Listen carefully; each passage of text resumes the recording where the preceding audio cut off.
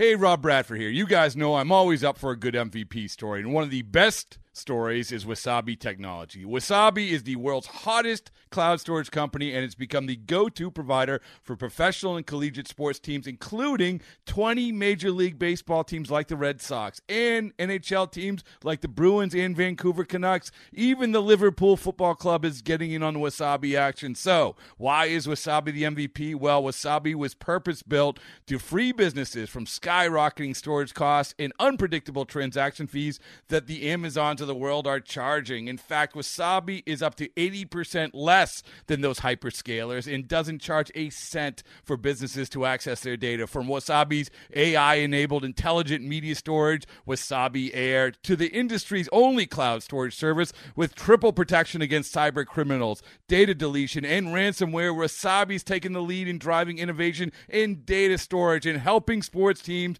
to unleash the power of their data. Wasabi, another Boston-based championship team.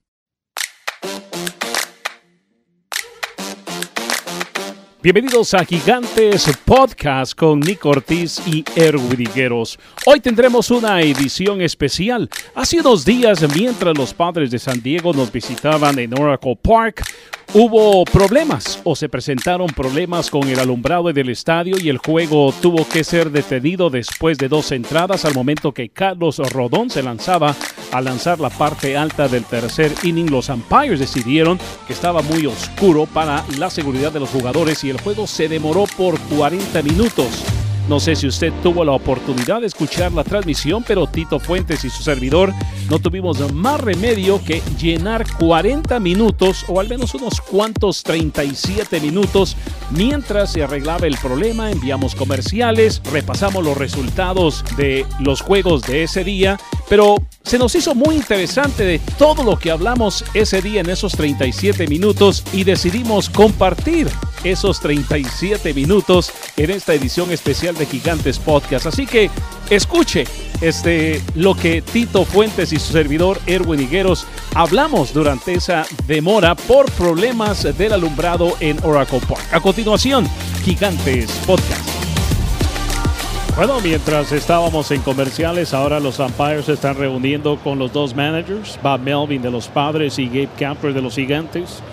La anunciadora pública de los Gigantes, Renell, acaba de dejarle saber a los aficionados que el juego está siendo demorado por el alumbrado. Jorge Costa, el encargado de esa área aquí en el estadio, él fue a hablar con los umpires y me imagino ahora Adrian Johnson está hablando con los umpires y tomando una decisión de qué es lo que van a hacer. Y eso es todo. Los umpires están abandonando el estadio. Sí, ahora se lo tienen que anunciar así enfáticamente a la PA, que es Renell, para que ella anuncie realmente cuál fue la decisión. Así que la ampallita de segunda base que vino por 1 inning y medio nada más. No fue fácil. Para agregar a lo que Tito acaba de decir, si este juego es suspendido y tiene que reanudarse cuando los Gigantes estén allá en San Diego o se reanuda el miércoles, a ningún jugador que llegue en septiembre puede jugar en ese encuentro. Tienen que ser los originales que estaban en ese encuentro. En otras palabras, si los Gigantes suben a David Villar el 1 de septiembre, a Marte, a Ramos, y se va a continuar este juego, tiene que ser con los jugadores originales. Pero la parte que yo quería saber fue cuando exactamente se va, todo sigue, no va a empezar el juego de la primera entrada, va a continuar a como esté. Es lo que yo quería que yo estoy. Sí, el juego 100% estoy. El juego suspendido debe de reanudarse en el punto exacto que ocurrió la suspensión. En otras palabras, cuando nosotros regresemos con el juego, va a ser el tercer inning. Mónica ya en los estudios va a tener que regresar a ese mismo log. Y bueno, los jugadores del bullpen de los Gigantes están regresando al clubhouse. Así que me imagino que este juego va a ser suspendido.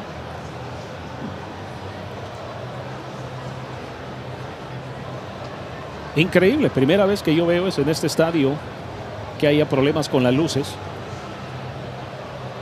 El sol no ha salido muchos días para los Gigantes, han estado perdiendo bastante. Dijo Carlitos que las luces usan el sol para darle fuerza, ¿no? Para darle fuerza y...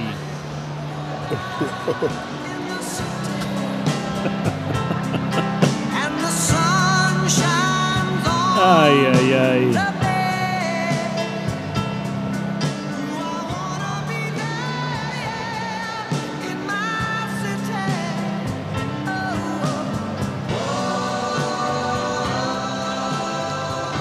Bueno, si estamos esperando a que se reanude el juego o que arreglen las luces, lo más probable es de que los umpires regresaron a su vestidor para descansar, pero yo veo a todo el bullpen de los Padres, el bullpen de los Gigantes, que está regresando al dugout.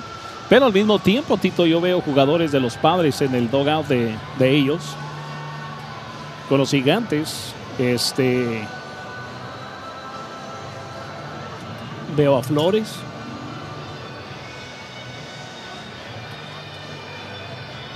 Lo veo con su teléfono celular. No sé si está viendo, tal vez no pagaron la factura de electricidad y PG&E les dijo no han pagado el bill.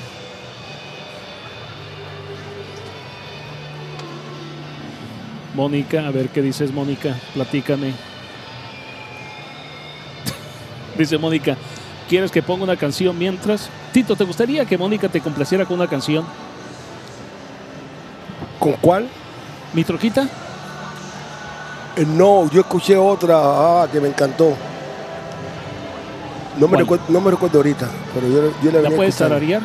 Oh, sí, la tocaron el otro día, Carlito, de Gali Galiano. La cita es La Cita. Mónica, ¿tiene la canción La Cita? Oh, pero ¿sabes qué? Ellos no tocan ese tipo de música. No tocan ese tipo de música. Y si ponemos música, los de MLB van a pensar que esto se canceló. Pero aquel día yo la estaba escuchando en la radio aquí, esa canción. Pero fue antes de que comenzara nuestra transmisión. Bueno, ya yo recogí ya. Mientras esperamos más información, le dejo saber, vaya, qué clase de español que me estoy aventando. En el sexto inning, los Cardenales de San Luis le están ganando a los Rojos de Cincinnati 12-4. Los Gemelos de Minnesota le están ganando a Boston 4-2. Ese juego está en el octavo inning. Los Piratas de Pittsburgh derrotando a los Cerveceros de Milwaukee 5-3. Los Yankees y los Angels empatados a 2 carreras.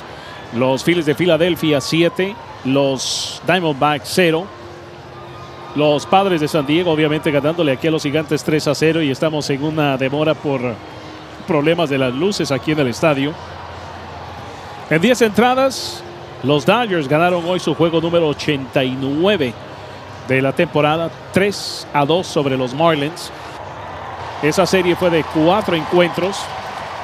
Comenzó el viernes y acaba de terminar el lunes, que son series de 4 encuentros que casi no vemos muy seguido, ¿no? En inglés les dicen el wraparound.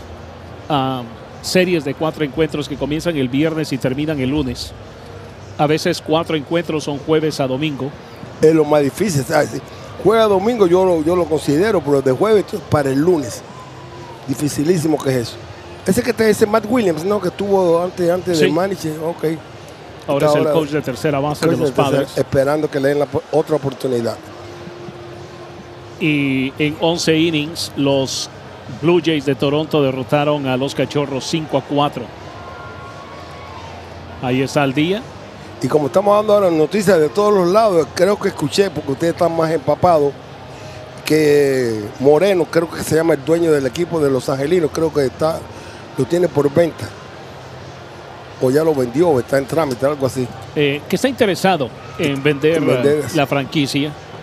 De que llegaron o ganaron un campeonato, creo, sí. Porque es el 2002. Ok. Bueno, por lo menos. Pero no fue con él.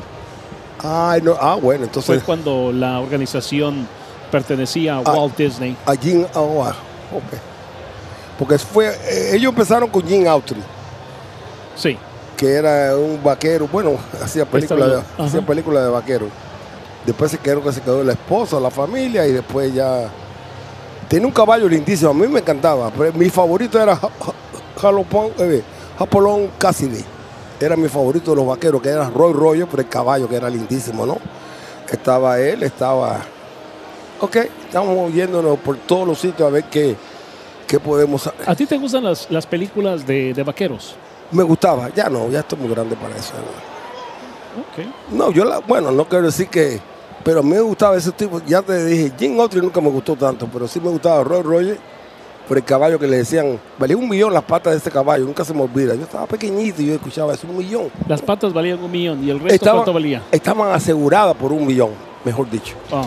Sí, de Roy Rogers, que era muy bonito, Roy Roger, y Hopalong Cassidy, ese era mi favorito también. Ya de ahí... ¿Cómo aseguras las patas de un caballo por $1 millón? Y no al caballo. Y no al caballo completo. Bueno, me imagino, no sé, porque las patas, no sé. Es una bonita pregunta. De la única manera que tú vas a colectar el seguro es si se le quiebra una pata. Ajá. Y cuando se quiebra una pata lo matan ahí mismo también. Correcto, pero cobras $1 millón. Mira a donde vivimos nosotros. Lo que sí te puedo hablar que había el pelotero, que eso yo sé que un día tú te quedaste mirando, que jugó pelota muy bueno. ¿Sabes qué? Esa no me la sabía yo. ¿Cuál? Me sorprendiste cuando me dijiste eso. ¿Cuántos de ustedes vieron El Hombre del Rifle? Yo lo veía.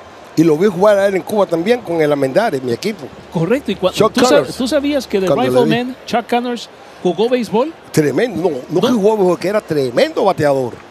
No era que era tremendo bateador zurdo.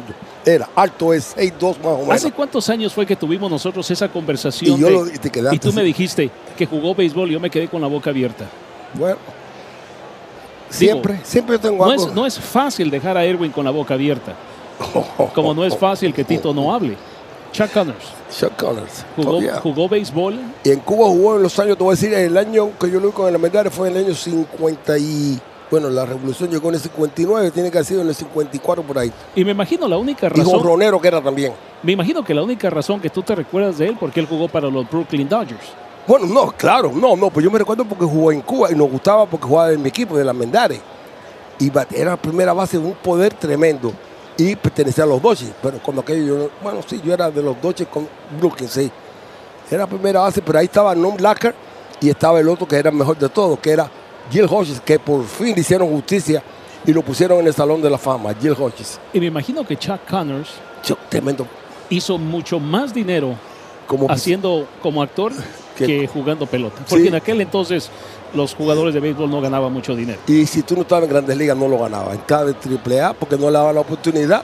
Por eso mismo, así le pasó a Nom Lacker, a muchas primeras bases que no llegaron a Grandes Ligas porque las primeras bases estaban ahí para siempre. O sea, como una posición fácil, ¿no? Entonces, lo único que tiene que batear. Entonces, sí. Pero Chuck Connors, Carlito, ¿encontraste algo de Chuck Connors? De Rifleman. Y en la advertising se sale él. ¿Cómo es? A mí se me hace que tú hiciste ese ruidito que hacía cuando él... No, porque las escopetas las así y a la zurda. Entonces viene entrando. Cuando aquel un hombre tenía 6 pies, 2 pulgadas, era alto. Porque... Y era bien parecido. Bueno, esa parte nunca la vi para que tú veas. La TV mía era blanco y negro, chiquitita. No, pero de todas maneras, ahorita sale... ¿Te quedaste? No, ahorita salen... ¿Qué habla? La serie de Rifleman en blanco y negro. ¿Dónde? En TV Land.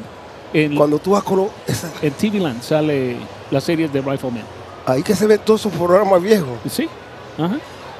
Hay otro canal que se llama Décadas. Y ahí salen series televisivas antiguas. O uno que dice, ok, the 70s o the 80s. A mí me encanta. Claro. Ajá. Sí, yo veo, me encanta. Me gusta el 70, el 80 ya me gusta 60. Porque a mí The Honeymooners me encantaba. A mí no, fíjate. ¿Que no? No, a mí no. Y tú sabes que era improvisado, que él nunca leyó nada. Jack Cleason. Él llegaba tarde, a él no le gustaba.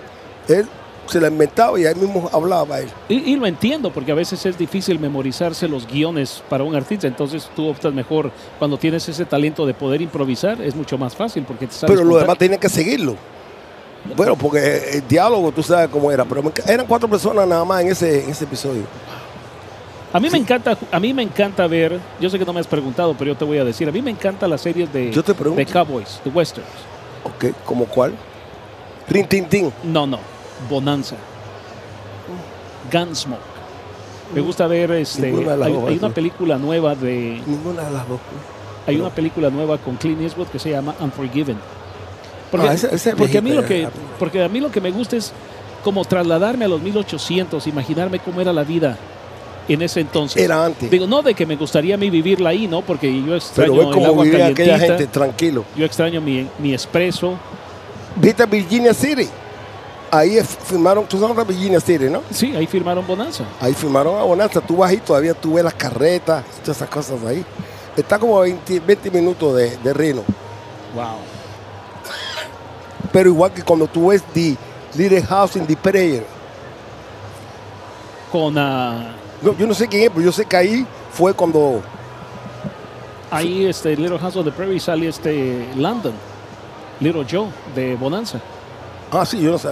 Yo sé porque yo fui ahí porque ya te conté ya por qué. Oye, Carlitos, sí estás grabando, ¿verdad? Bah, Dios mío. ¿Por qué pregunto yo? ¿Eso va a salir? No. No, yo para que no gastara la cinta. Pero si no hay luces, eso ni pide que a nosotros, ¿no? Nosotros tenemos unas luces propias, ¿no? Que nos abastecemos con ellas, ¿no? Estamos los tres hablando en la República, ¿sabes? Incoherencias. En la República se están hablando caballá.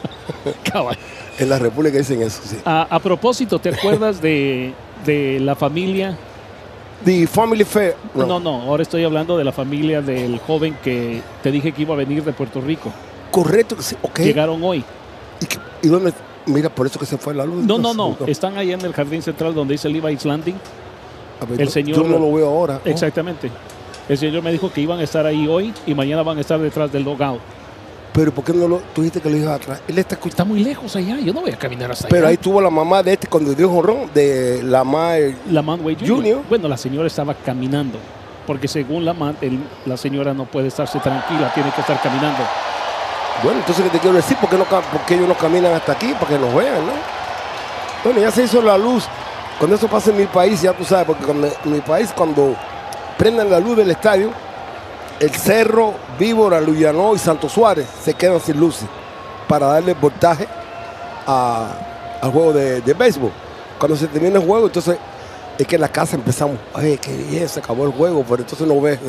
Pero yo estoy viendo ahora que sí, algunas luces se encendieron, pero todavía se ve oscuro. La de tercera base se prendió. Sí, y se ve oscuro ahí en el jardín derecho. Así que la gente vinieron de Puerto Rico a empezar, estudiaran ellos. Bueno, Puerto Rico, yo estaba bien allá. Pero estaría bueno que conocerlo, ¿no? Ya que se toma la molestia. Le dije al señor que mañana lo iba a traer aquí. Ok, please. Okay. Creo que es primera vez que está aquí en el estadio. Llegaron al área de San Francisco desde el sábado. Y mira qué recibimientos tendrán ellos. Y el jorón que dieron fue para el jardín izquierdo, así que no tuvieron... Y fue del equipo contrario. Ellos son de los gigantes. Claro. Ok. Claro, Tito. No, pero imagínate claro que... Claro, yo lo que quiero es claridad ahorita. A lo mejor es con una pelota de FAO que va a batear un Yastrenka o algo así. No sé. Cuando tú jugabas, ¿alguna vez tuvieron problemas con las luces? Estoy hablando de grandes ligas. Bueno, sí, me imagino. ¿Que tú te puedes recordar? No me puedo recordar. Sí, como que no, sí. Y no solamente en Candlestick, en otros sitios se iban, pero no se iban completamente, ¿no? Así como ahora un poquito aquí, un poquito allá. ¿Te acuerdas que eran parques que estaban construidos en el tiempo de Babe Ruth? En el tiempo de Babe Ruth. Que no había luces. Por eso mismo la construyeron, estaban empezando a construirla en ese tiempo. Y entonces ya cuando nos tocó a nosotros en los 60, prendían, en las menores prendían fósforo, ¿no? Cerillos para poder ver. Con las linternas. O la linterna para ver el juego. Pero ya en Grandes Ligas, sí, pero no yo no recuerdo que fue suspendido el juego, pero sí 2 entradas, hay que esperar que yo le decía a Carlitos el otro día que Cachorros de Chicago fue el último estadio en instalar las luces. Correcto. Y todavía continúa esa tradición que la mayoría de los encuentros ahí en Chicago son de día. Pero el dueño del equipo, que era Wrigley, ¿no? Eso, las gomitas que usted come, que le dice Wrigley, que son de peppermint, de todas esas cosas. Él no quería, él no creía en eso. Entonces, cuando dijeron que era tacaño, él dijo, no, es así. Bueno, compró las luces, lo que costaban las luces, las puso. Y las puso ahí. Yo no sé si ustedes se quedan en ese hotel. Nosotros nos quedamos en el Executive House, frente al Lake Michigan. Entonces, tú pasabas en esa calle, tú estabas en la calle de Michigan. Tiene que ser ahí. Larguísima que es. Larguísima, y está todo como si estuviera en Venecia, canales. Ahí están las luces. Tú ves las luces, ahí están las luces, que él las puso ahí. Después, cuando se murió, que vendió el equipo, ya entonces la pusieron otras luces, pero esas, las originales, que digo, no soy tacaño, lo que pasa es que yo, mientras ustedes coman gomitas, yo me hago rico. Se las puso ahí, dice, no, que el juego es de día. Y ahí, y estaba frente al hotel donde nos quedamos nosotros. Yo me recuerdo, Bobby Bonds era mi compañero de cuarto. Y yo padecía cuando aquello de, ¿cómo se llama esa cosa? Que sonámbulo, ¿no? Sonámbulo, ¿qué se dice? ¿Insomnia? Sí. ¿Que no podías dormir? No. ¿O que caminabas? Caminaba. Pero ¿cómo se dice? Sonámbulo. Y yo dije eso. Sí, pero yo pensé que tú estabas buscando la palabra de No. que no podías dormir. No, que era sonámbulo. Entonces, como nos quedamos siempre en el Executive, los primeros 15 pisos eran de oficina. Entonces, de ahí para adelante eran habitaciones. Entonces, yo le decía a Bobby, cierra tú la ventana y las cortinas. Y me decía, ¿por qué? Le decía, porque yo la puedo abrir. Porque si yo la cierro yo mismo, yo sé cómo abrir. Ese es el cuento que le decía a los sonámbulos, ¿no? Entonces me miraba a mí. Y si tenía un día malo, que no batió bien ese día, Bobby era el papá de Berrimón. Me decía, ¿por qué tú no lo haces? Y le decía, Bobby, ¿tú quieres que yo me caiga? Y dice, bueno, entonces. Y le decía, no, Bobby, no puedo cerrarla yo porque me dice, tú no eres de aquí, entonces aprende. Y yo, entonces él no me la quería cerrar, pero después a medianoche era cerrada, porque dice que si tú lo haces, tú sabes cómo abrirla. ¿Sí? Una pregunta. Oye, estamos grabando, ¿no? No, que estamos grabando ni que nada. Yo sé Yo escuché una vez. Visita tuya. Sí. No, porque tú estás anticipando las preguntas, porque estoy aprovechando de ti ahora. Yo escuché una vez de que los Cachorros de Chicago tenían su spring training en Catalina Island. ¿Es cierto eso? Yo lo conocía cuando estaban en Mesa, en entrenamiento. A los Cachorros, sí. ¿Los Cachorros? Sí, en Mesa, ahí donde está un tanque bien en jardín izquierdo. ¿Tú no estás en ese estadio? Yo no he estado en Mesa. Ok. No, yo no. Ok, porque una vez yo escuché que en Catalina Island tenían vivienda los Cachorros de Chicago que iban para spring training. Bueno, ok. Oh, no, yo no. ¿Y por qué estamos hablando así? Porque no, yo no me recuerdo de eso. Yo cuando estaba jugando, ellos tenían su entrenamiento, era en Mesa, Arizona. Entonces, y los Atléticos, entonces se mudaron para ir para Mesa. Entonces los Chicago se mudaron para Scottsdale. Los Gigantes teníamos era en Phoenix. ¿Y qué otro equipo? Los Milwaukee estaban empezando con aquello. Ahí lo mandaban a cualquier lado, ahí estaban contentos. Pero antes de estar en Phoenix estaban en Casa Grande, ¿no? No, en Casa Grande empezábamos el entrenamiento. La primera 10 días. Entonces, cuando ya iba a empezar los juegos, nos íbamos para Phoenix. Entonces, los AAA, AA, y clase A, clase D, clase C, se iban para Casa Grande. Entonces, ahí, pero los primeros 10 días de entrenamiento eran en Casa Grande.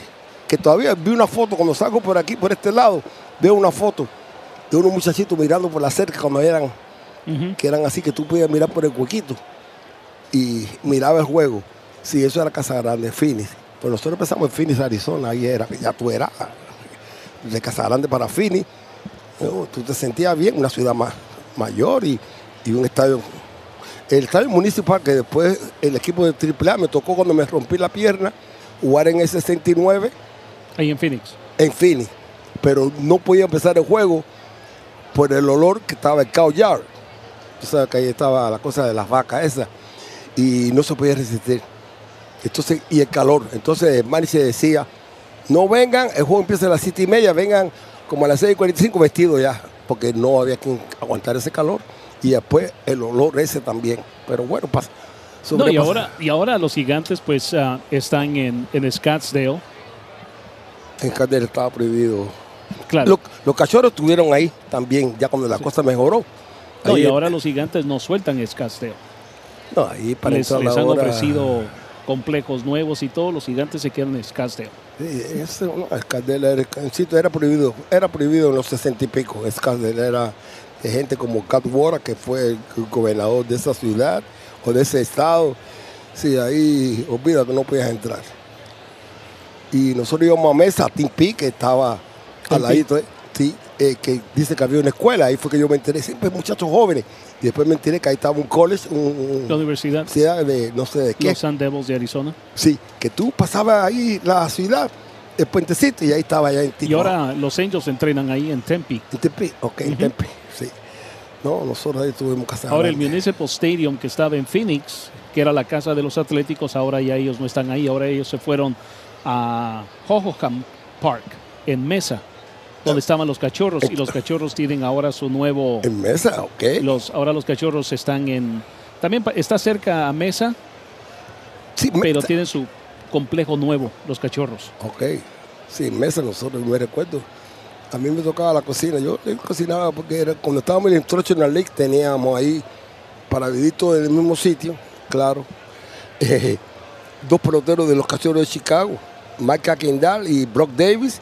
Estaban 2 que pertenecían a los Piratas, ahí vivían en el mismo complejo, a nosotros nos tenían ahí todos juntitos, entonces nos íbamos a la práctica a las 9 de la mañana, a la hora que ellos dijeran. Bueno, si las personas están escuchando, nosotros estamos en una demora porque las luces aquí en el estadio no estaban funcionando. Los umpires hablaron con ambos managers y mientras hemos estado aquí en esta conversación, las luces han encendido. Yo creo que ahora ya se puede reanudar la situación. El juego se detuvo después de 2 entradas. Estábamos en el tercer inning.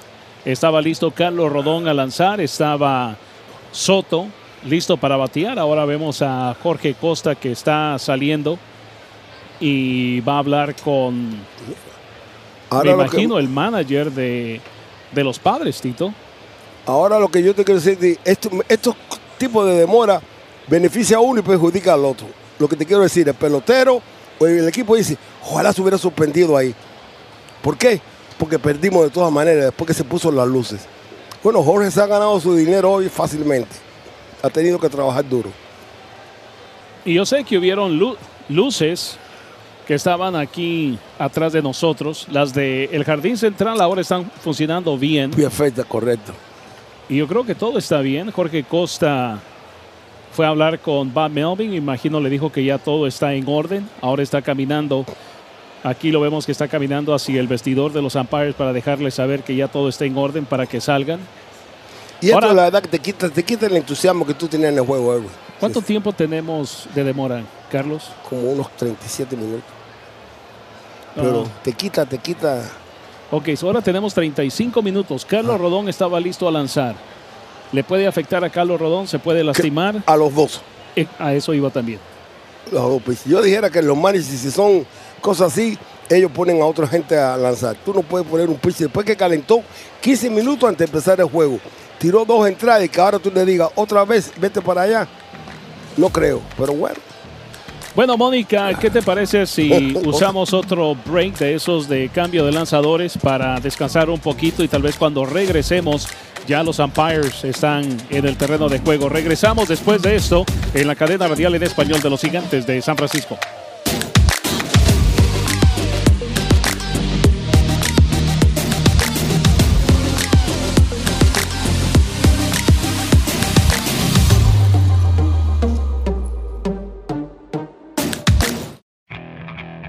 Okay, picture this. It's Friday afternoon when a thought hits you. I can waste another weekend doing the same old whatever, or I can conquer it. I can hop into my all-new Hyundai Santa Fe and hit the road. Any road. The steeper, the better. Because my all-new Santa Fe is available with H-Track all-wheel drive, so I can hit the trail without a worry in the world. Heck, with 3 rows and best-in-class rear cargo space, I can pack the whole family in with all our gear. We've got available dual wireless charging for our phones, so we'll never lose touch with civilization, and we won't lose touch with the primordial power of Mother Earth. So which is it?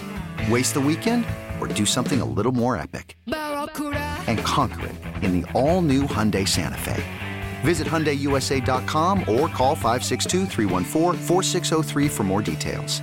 Hyundai, There's joy in every journey.